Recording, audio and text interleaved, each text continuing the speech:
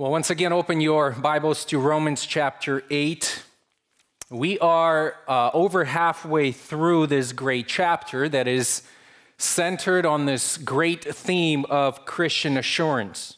And so over and over, we've been focusing on this theme. But more specifically, believers have this great assurance as we've been looking at this chapter because specifically at the work of the Holy Spirit. The work of the Holy Spirit in the lives of the believers. In fact, no other chapter in the Bible has as much to say about what the Spirit does for the believer as this chapter, Romans chapter 8. And already by just a way of review, I want you to go to the beginning of Romans chapter 8, and we want to see what kind of work, what does Spirit for us, those who believe. Well, verse 2 says that the Holy Spirit sets us free from the law of sin and of death. If you flip to verse 6, the Holy Spirit gives us life and peace, for instance. In verse 11, the Holy Spirit raises us from the dead. That is a promise that is yet to come. We have this assurance that it is the Holy Spirit who raised Christ will also raise us from the dead. But in verse 13, the Holy Spirit helps us to put today the deeds of the body, puts to death the deeds of the body. And then in verse 14, the Holy Spirit leads us. For all who are led by the Holy Spirit, these are sons of God. So he leads us his children. A couple of weeks ago in verses 15 and 16, we studied that the Holy Spirit testifies to us that we are children of God. We are his children. We belong to him. We have been adopted into his family. And last week in verse 23, the Holy Spirit bears the fruits of our salvation and guarantees our final redemption. In other words, there's something that he already did for us. He regenerated us. He's working in us. He's now putting to death these deeds of the body today. And he promises that one day, when that day comes, he will finish this work of redemption, where we'll be fully and finally adopted. Will be revealed as the sons of God. Now, as we come to these next few verses, or two verses to be specific, in verse 26, the focus here is on the help of the Holy Spirit. In fact, his prayer or intercession of the Spirit for the believers.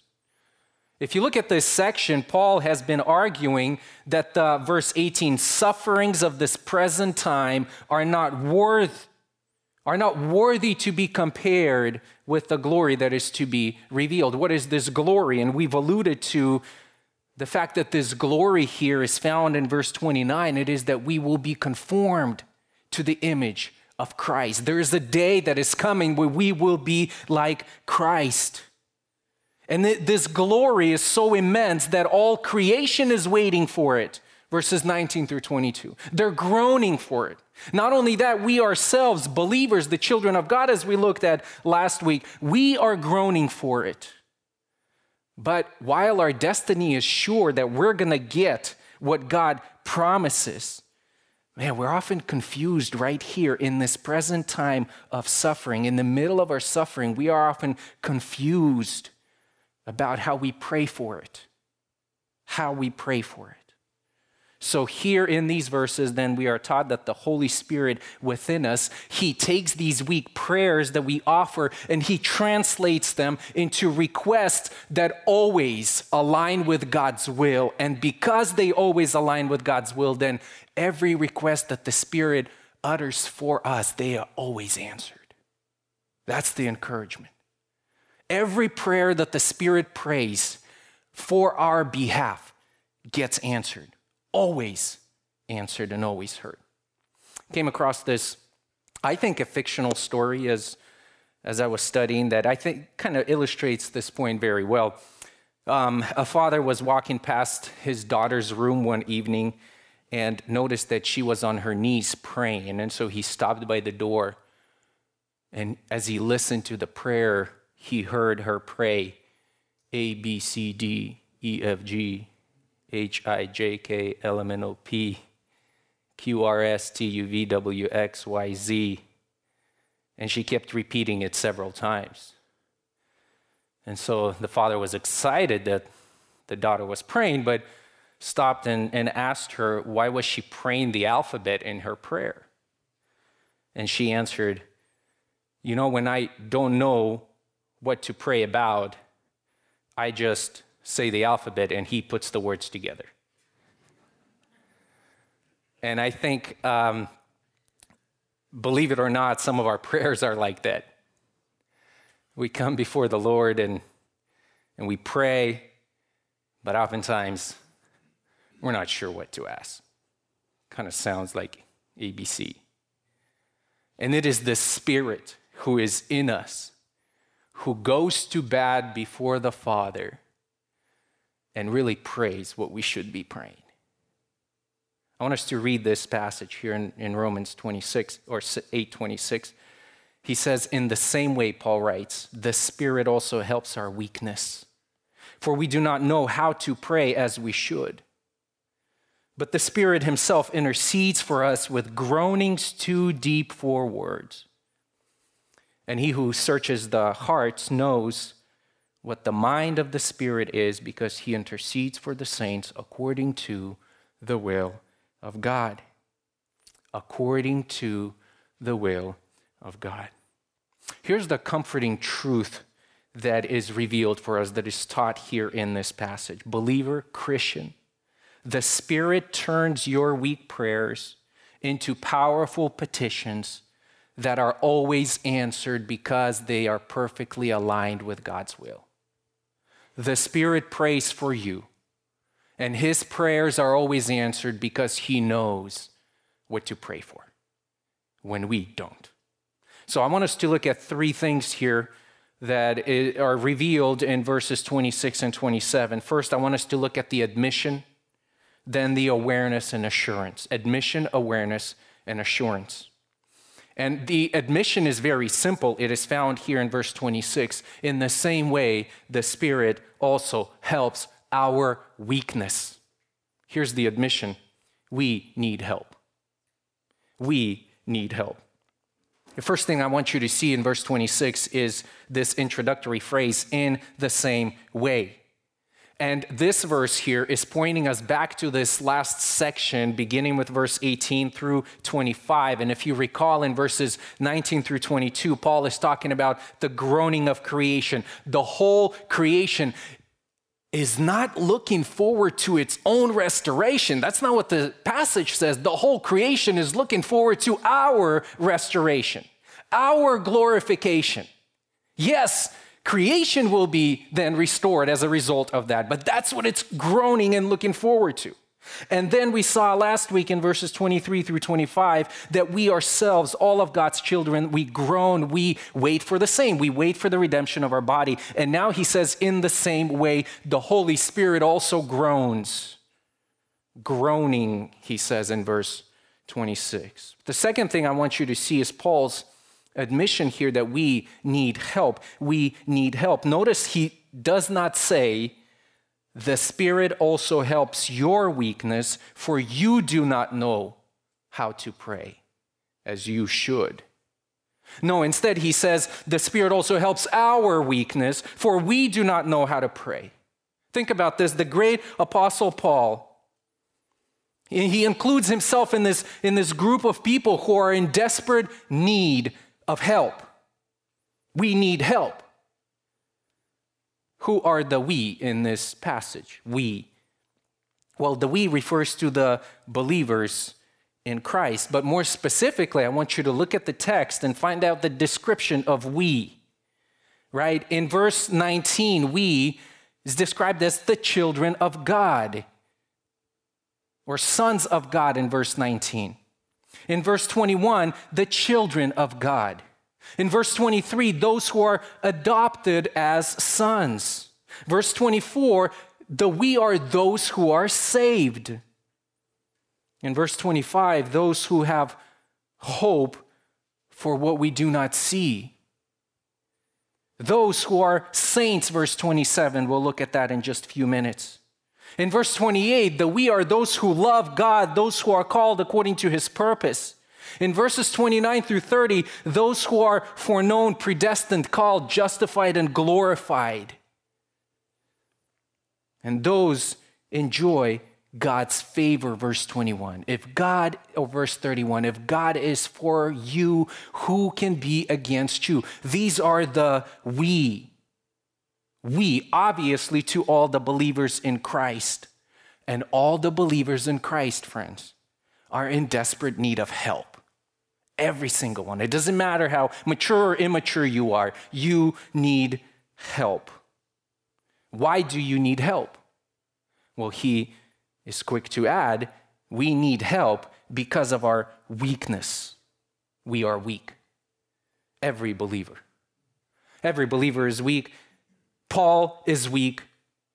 When we think about Paul's prayers, some of which are found in like Colossians chapter 1, for instance, or you look at his prayers in Ephesians chapter 1 or chapter 3, right, of Ephesians, this great, powerful prayer, you're like, you don't know how to pray? I'm pretty sure that sounds good to me. I wish I could compose a prayer like that. What do you mean that you need help to pray this way? But he includes himself in this group. He admits that I am weak.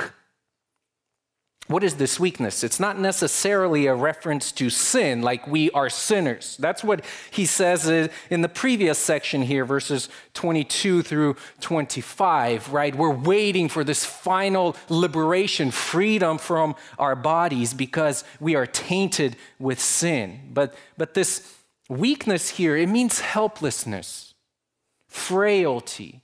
In some cases, it's translated as disability. Often it's translated as just physical sickness. But specifically here in this text, if we look at it, right, the weakness Paul has in mind in verse 26 is our mental weakness or lack of understanding. We do not know, he says. We are weak. And then he describes the nature of our weakness by saying for. Look at verse 26, for. Why are we weak? Well, because we do not know how to pray. This weakness is demonstrated in the fact that we often don't know what to pray for. What is this? What is this weakness? Think about it this way. It is not the sort of weakness, right? We're dealing with suffering here in this passage. And these sufferings, they are reserved for this present time before the Lord comes and rescues us from this present age. So we're dealing with suffering. But this weakness is not the sort of weakness that says, man, what I am going through right now, it is so painful, it is so intense that I don't think that I can take another step. I am so weak that I can't keep going. That's not the weakness that he's talking about. Or when you say, I don't know. I mean, I'm dealing with such great pain. I don't even know if I can continue to believe in God's goodness. That's not what he's dealing with. What he describes here is the kind of weakness when you are in a situation or in the midst of great suffering and you're on your knees praying, but you don't even know what to say. You don't know what to pray for. You don't know what to ask. You can't understand God's will in this particular situation. Why is he letting you go through this? Like, why is he sending you cancer, for instance? Or why did he lock you up in prison like Paul? Right? You're in such pain and agony and you can't make sense of it all. You only see a little piece of the puzzle, but you can't see the whole picture. Therefore, you don't understand. You don't know how to pray as you should, he says. You see this grand tree before you, but because you're not the Lord, you can't see the entire forest to see how this thing fits in and the purposes that it will accomplish in your life. You have limited perspective. And because of that, you don't know why God is bringing this or that into your life. Why he's sending you this trial or putting you in this situation. Is this your personal experience? Oftentimes, I think this totally describes us. I mean, how many times have you approached the Lord in a situation where you said, Lord, you know everything. but I don't know exactly what to pray for. I'm not sure what you're trying to accomplish through this or that. I mean, sometimes people come up to us, right, and they ask to pray for this, or they describe a situation, and you're like, I will pray for you, and then when you pray for them, you're not sure. Are you praying for the removal of this, trial? Are you praying for deliverance, or are you praying for glory? That's what we face in our daily struggle. Or how many times do we just completely fail to pray at all? We don't pray. We're just so exhausted because of our trials or difficulties, and they just completely suck the life out of us. We kind of feel disabled, helpless. Not just the weak Christians, those who were converted 3 hours ago, but those who were walking with the Lord for 33 years, they often feel the same thing. Can you admit that you often fail to pray? Yes, I can. We can all admit. And when we do pray, you often find it very difficult to pray. But here's the thing. We're in great company. We're in great company. This passage here is not meant to sort of cause us to doubt. It is here to encourage us and to give us great hope. This entire section is a word of hope and comfort for the weak. For the weak. Paul is not teaching us how we become strong. That's not what he's saying. He's saying you are weak and you will remain weak. You are weak and you will remain weak. And the hope then is on the helper. The hope is we have somebody. As soon as you admit that you are weak and you are in need of help, Paul wants these Roman Christians and us by extension to be aware of a greater reality, that we are not left to ourselves to make it through this present time of suffering, friends. We have great help. We have great help. And so we come to our second point, is this awareness. After the admission that we need help, we need to realize and we need to be aware that we have help. We have help. In the same way, the Spirit also helps. I want you to look at the beginning again of verse 26. We already see how it sort of connects in the same way, right? Connects to this entire section beginning with verse 18. But there seems to be another link specifically to verse 25. To our hope. Look at verse 25. And if we hope for what we do not see, with perseverance we eagerly wait for it. I mean, how do we endure this present suffering? Last week we saw that it is by hope. It is by hope, patiently looking forward to our final redemption, to the time when we will be fully conformed to the image of Christ, verse 29. But not only, friends, do we endure by hope, we also endure by the help of the Spirit in the same way. While we wait and hope, we have the help. Waiting and hope, and now we have the Spirit's help. Look at this word help. The Spirit also helps our weakness. It is found twice only in the New Testament, the way it's written here. It is found here, and it is found in Luke chapter 10, verse 40. In Luke chapter 10, verse 40. It's a compound verb, which means it's made up of two or three. This specific word is made up of three words together, put together. And English word, we have what? 5 letters? Helps, right? In the Greek, it's 17 letters.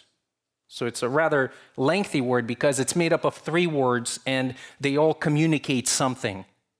It has this main root word, which means to take something or hold something, to receive something.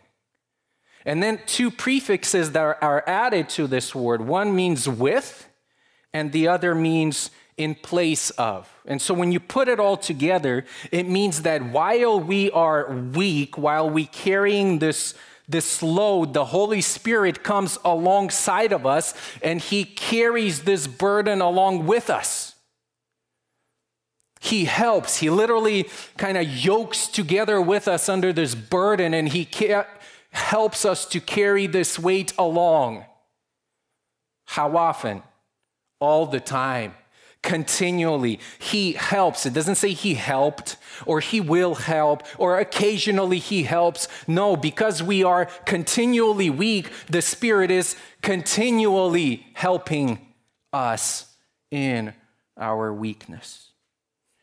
I referenced Luke chapter 10, verse 40. It is found in this conversation between Martha and Jesus. And remember, Mary there is with Jesus listening to him, and Martha is just, going around trying to prepare a meal. And she complains to Jesus, and she tells her, tell her to help me. Tell Mary to help me. She wanted Mary to help kind of carry this burden of preparing and serving the meal. And in the same way, Paul says, when we are unable to handle things and see things from God's perspective, the way God sees them, because of our weakness, then the Spirit comes along and he helps.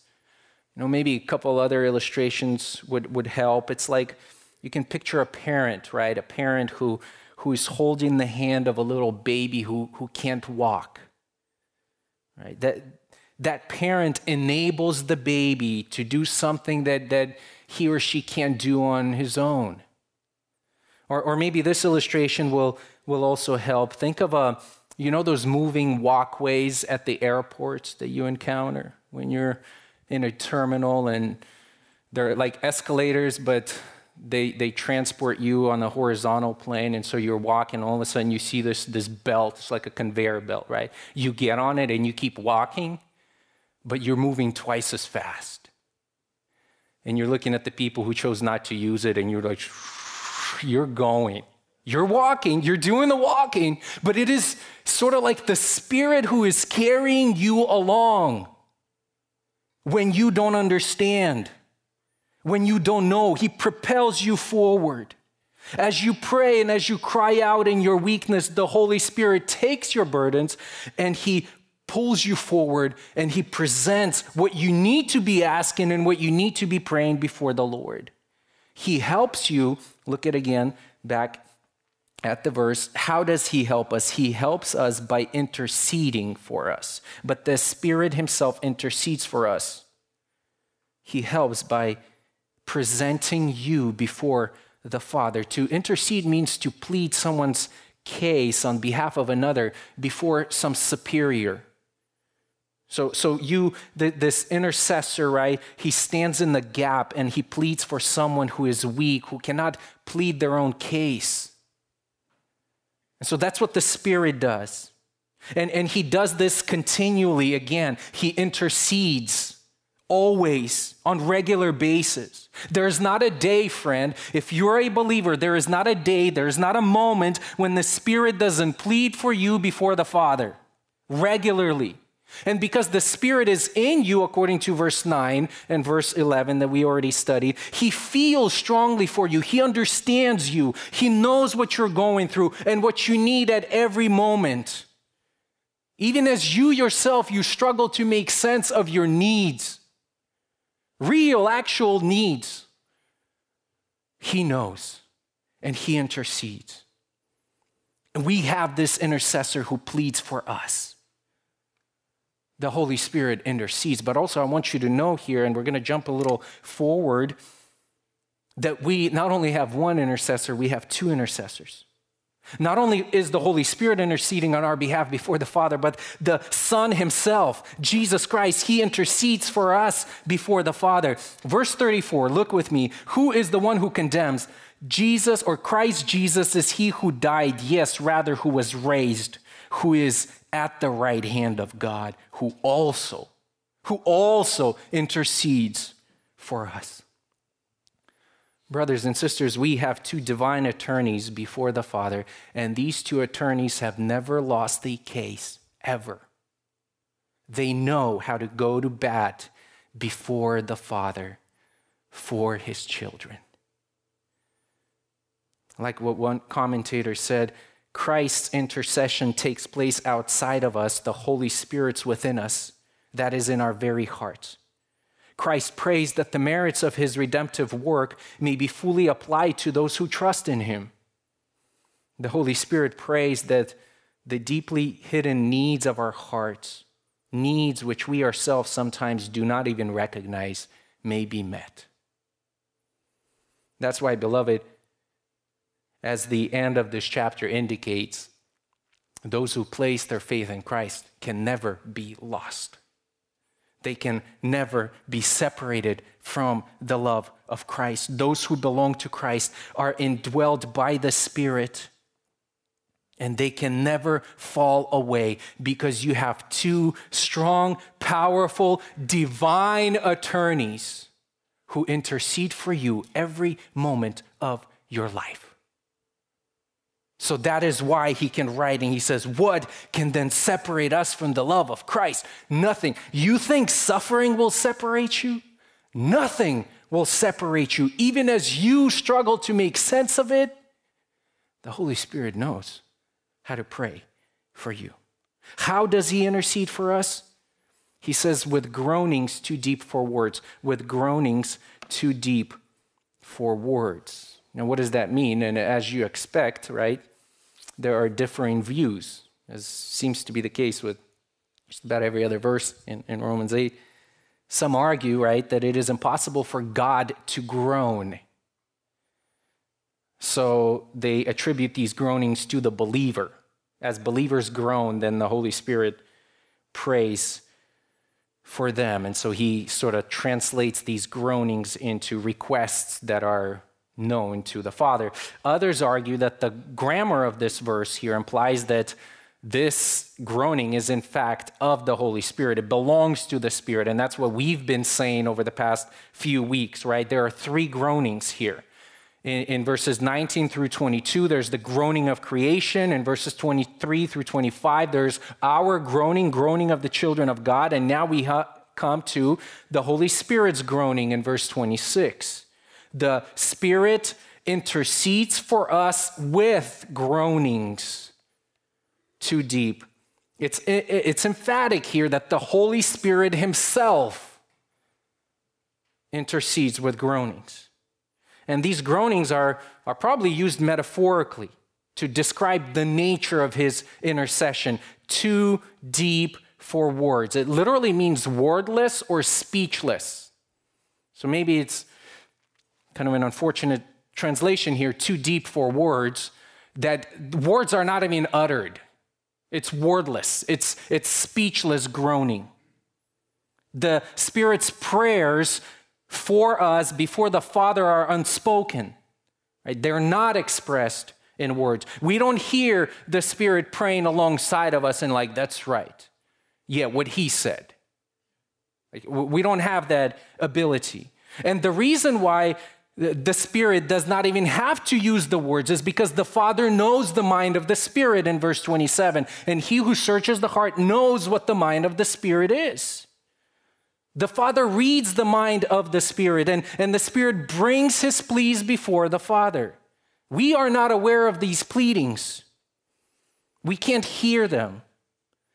We only know that they are true because Scripture tells us that this is true, and so we believe it and we take it by faith. That's what the Spirit does.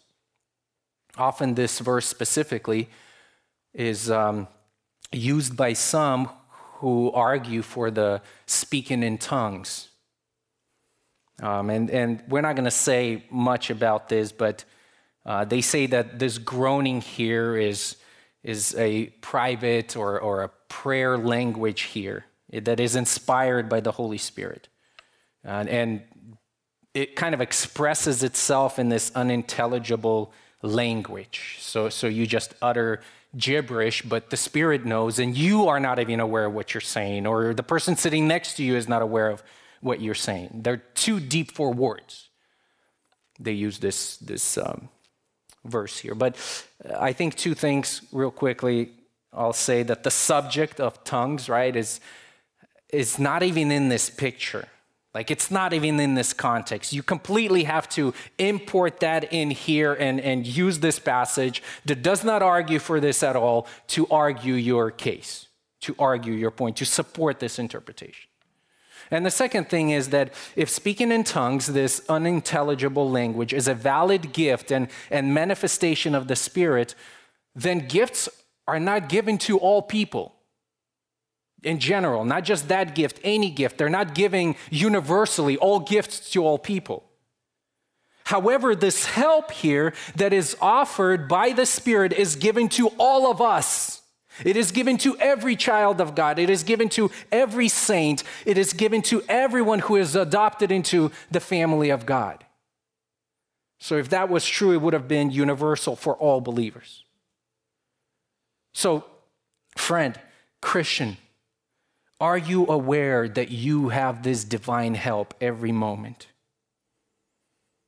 As you try to make sense of your situation, right? Coming to the Lord in prayer, the Spirit turns your weak prayers into powerful petitions that are only known to God. The Spirit is groaning for you as He carries your burdens, as He takes them before the Father's throne. He prays for you, and He knows what to pray for. When we don't. When in many cases, suffering squeezes us so that we can't even pray. Friends, be aware. Be aware that the Spirit knows what to ask and to plead on your behalf. We have this great help. Why? Because the Spirit intercedes for us. We began with this admission that we need help, but Paul wants us to be aware that we have help in the person of the Holy Spirit. And finally, in verse 27, I want us to see that we are given this assurance that our help is guaranteed, that what the Spirit is asking for, it will always be answered and it will always be accomplished. So, number 3, assurance, our help is guaranteed. I want you to see the contrast here between verse 26 and 27 first. In verse 26, Paul says, we do not know how to pray as we should. And the question is, how should we be praying? Well, we should be praying according to the will of God, verse 27, right? Because prayer, or the Spirit's prayers are answered because He always prays according to the will of God. We don't know. The problem here is that we don't discern, right? We can't discern God's sovereign will because of our weakness. We just simply can't peek into His divine plan. We can't uncover His sovereign will for our lives and then pray accordingly. Like, should I pray for this cancer to go away, or should I just pray that I would go home to be with the Lord? Remember in Philippians chapter 1, for instance, Paul was conflicted for a moment. He was saying, I don't know, should I pray to be delivered from this prison or to be home with the Lord?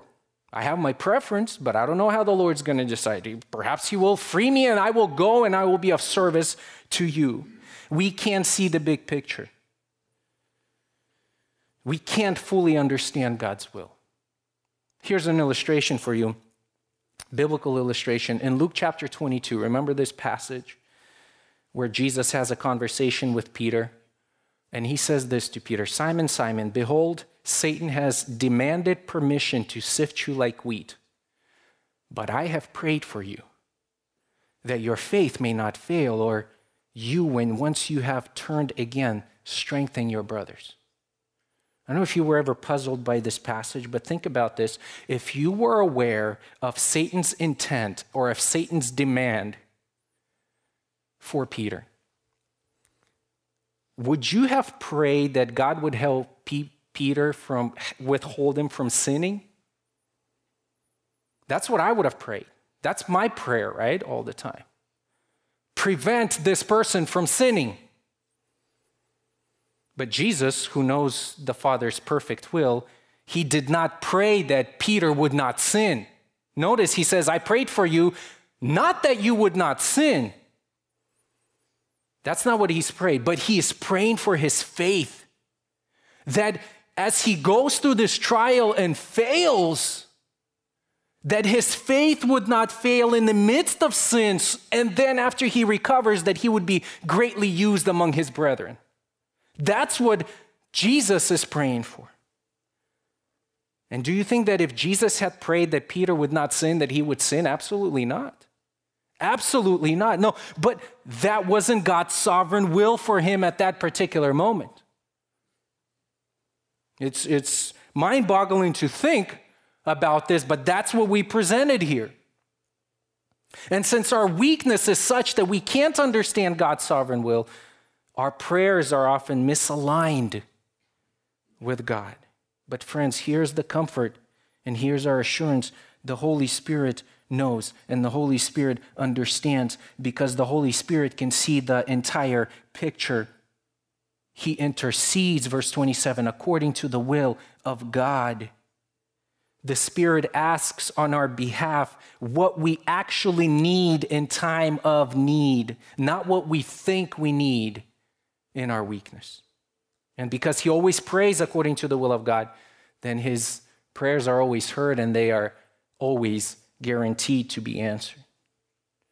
It says the one who searches hearts, right? It describes the Father, God the Father, who is omniscient, from whom nothing can be hidden, right? In 1 Samuel, he says, you look at man's outside appearance, but I look at the heart of man. I look at the heart. So God knows the will of the Spirit. God the Father knows the will of the Spirit. And the Spirit knows the will of God, and the Father knows the mind of the Spirit.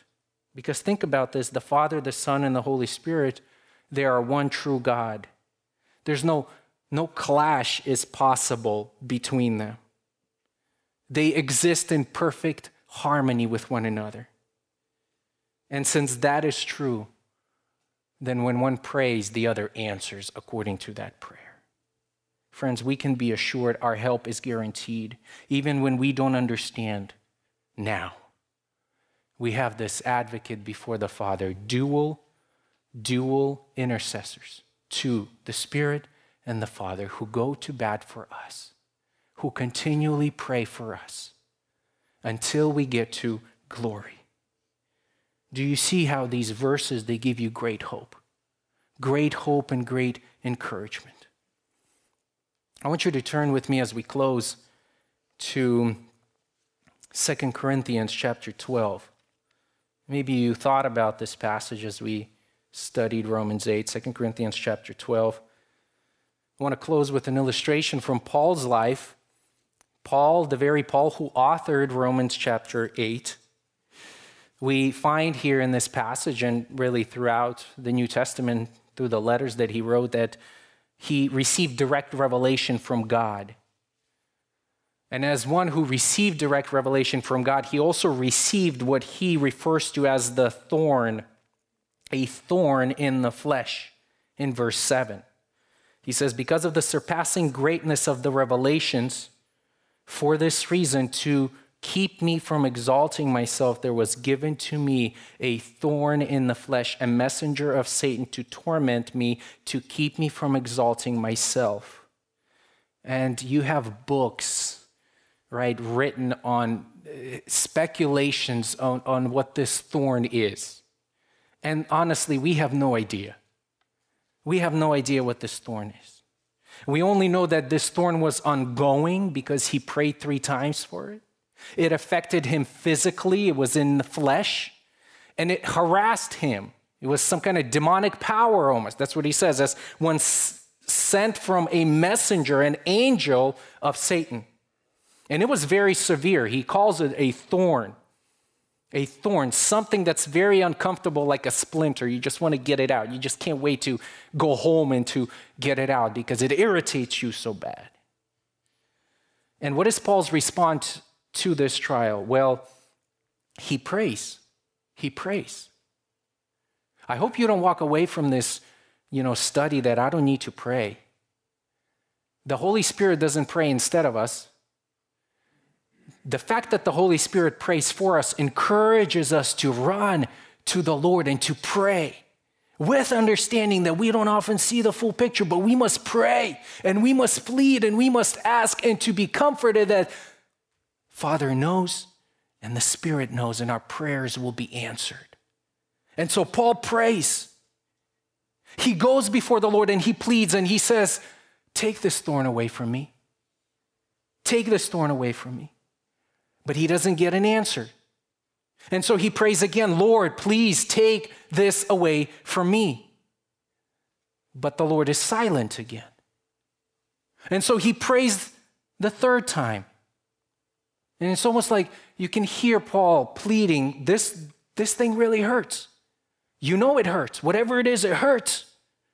And maybe you're thinking, man, I can be used so much more if you just remove this. I can be more effective in ministry for you, Lord. I can do more. Don't you want me to do more? And again, he doesn't get the answer that he's looking for because he didn't know what to pray for as he should.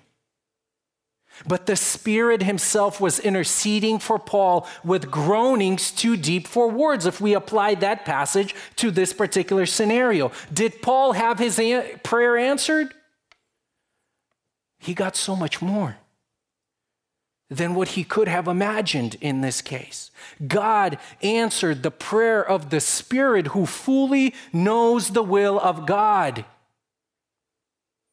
And as it were, think about the Lord's response here.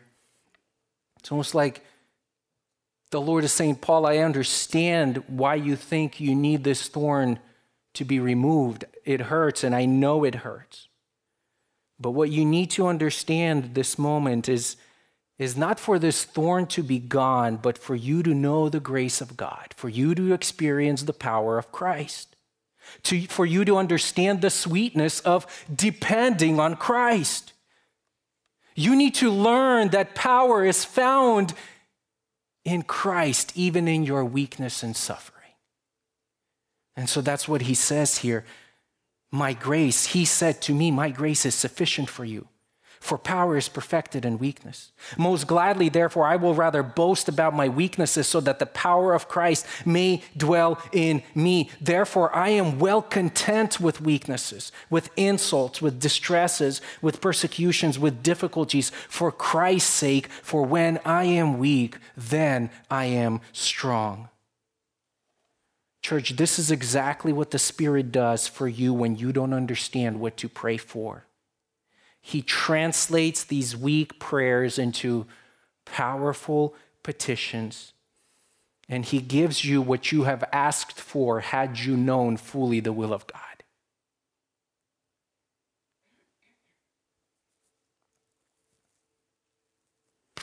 And what's he praying for?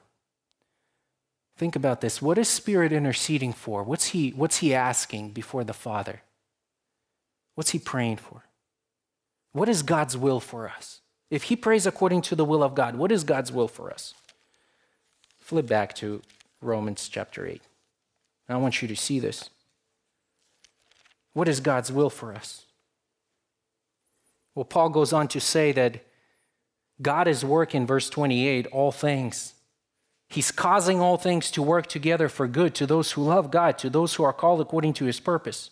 For those whom he foreknew, he also predestined to become conformed to the image of his Son. That is what the Spirit was accomplishing in Paul's life. And if you're a believer in Christ, that is what the Spirit is accomplishing in your life right now. He's using all of these circumstances, whatever situation you find yourself in, and he prays for his purposes of you becoming like Jesus to be fulfilled. That's what the Spirit is praying for. And so whether that's a removal of cancer that would cause you to look more like Jesus, or to live with cancer for 20 years and die because of cancer, which will cause you to look like Jesus, only God knows. The point is he's praying according to the will of God so that you would become conformed to the image of his Son. And that's why the Lord gave that that thorn, whatever it was, to Paul, to make him rely on Jesus Christ more, on his power, and not on his own strength. Friends, God is making us more like Jesus. And that's why we're crying out, verse 23, right? We're looking forward to that time when we will be forever removed from this flesh, from the remains of sin, and will be made fully and finally and perfectly in the image of Jesus Christ.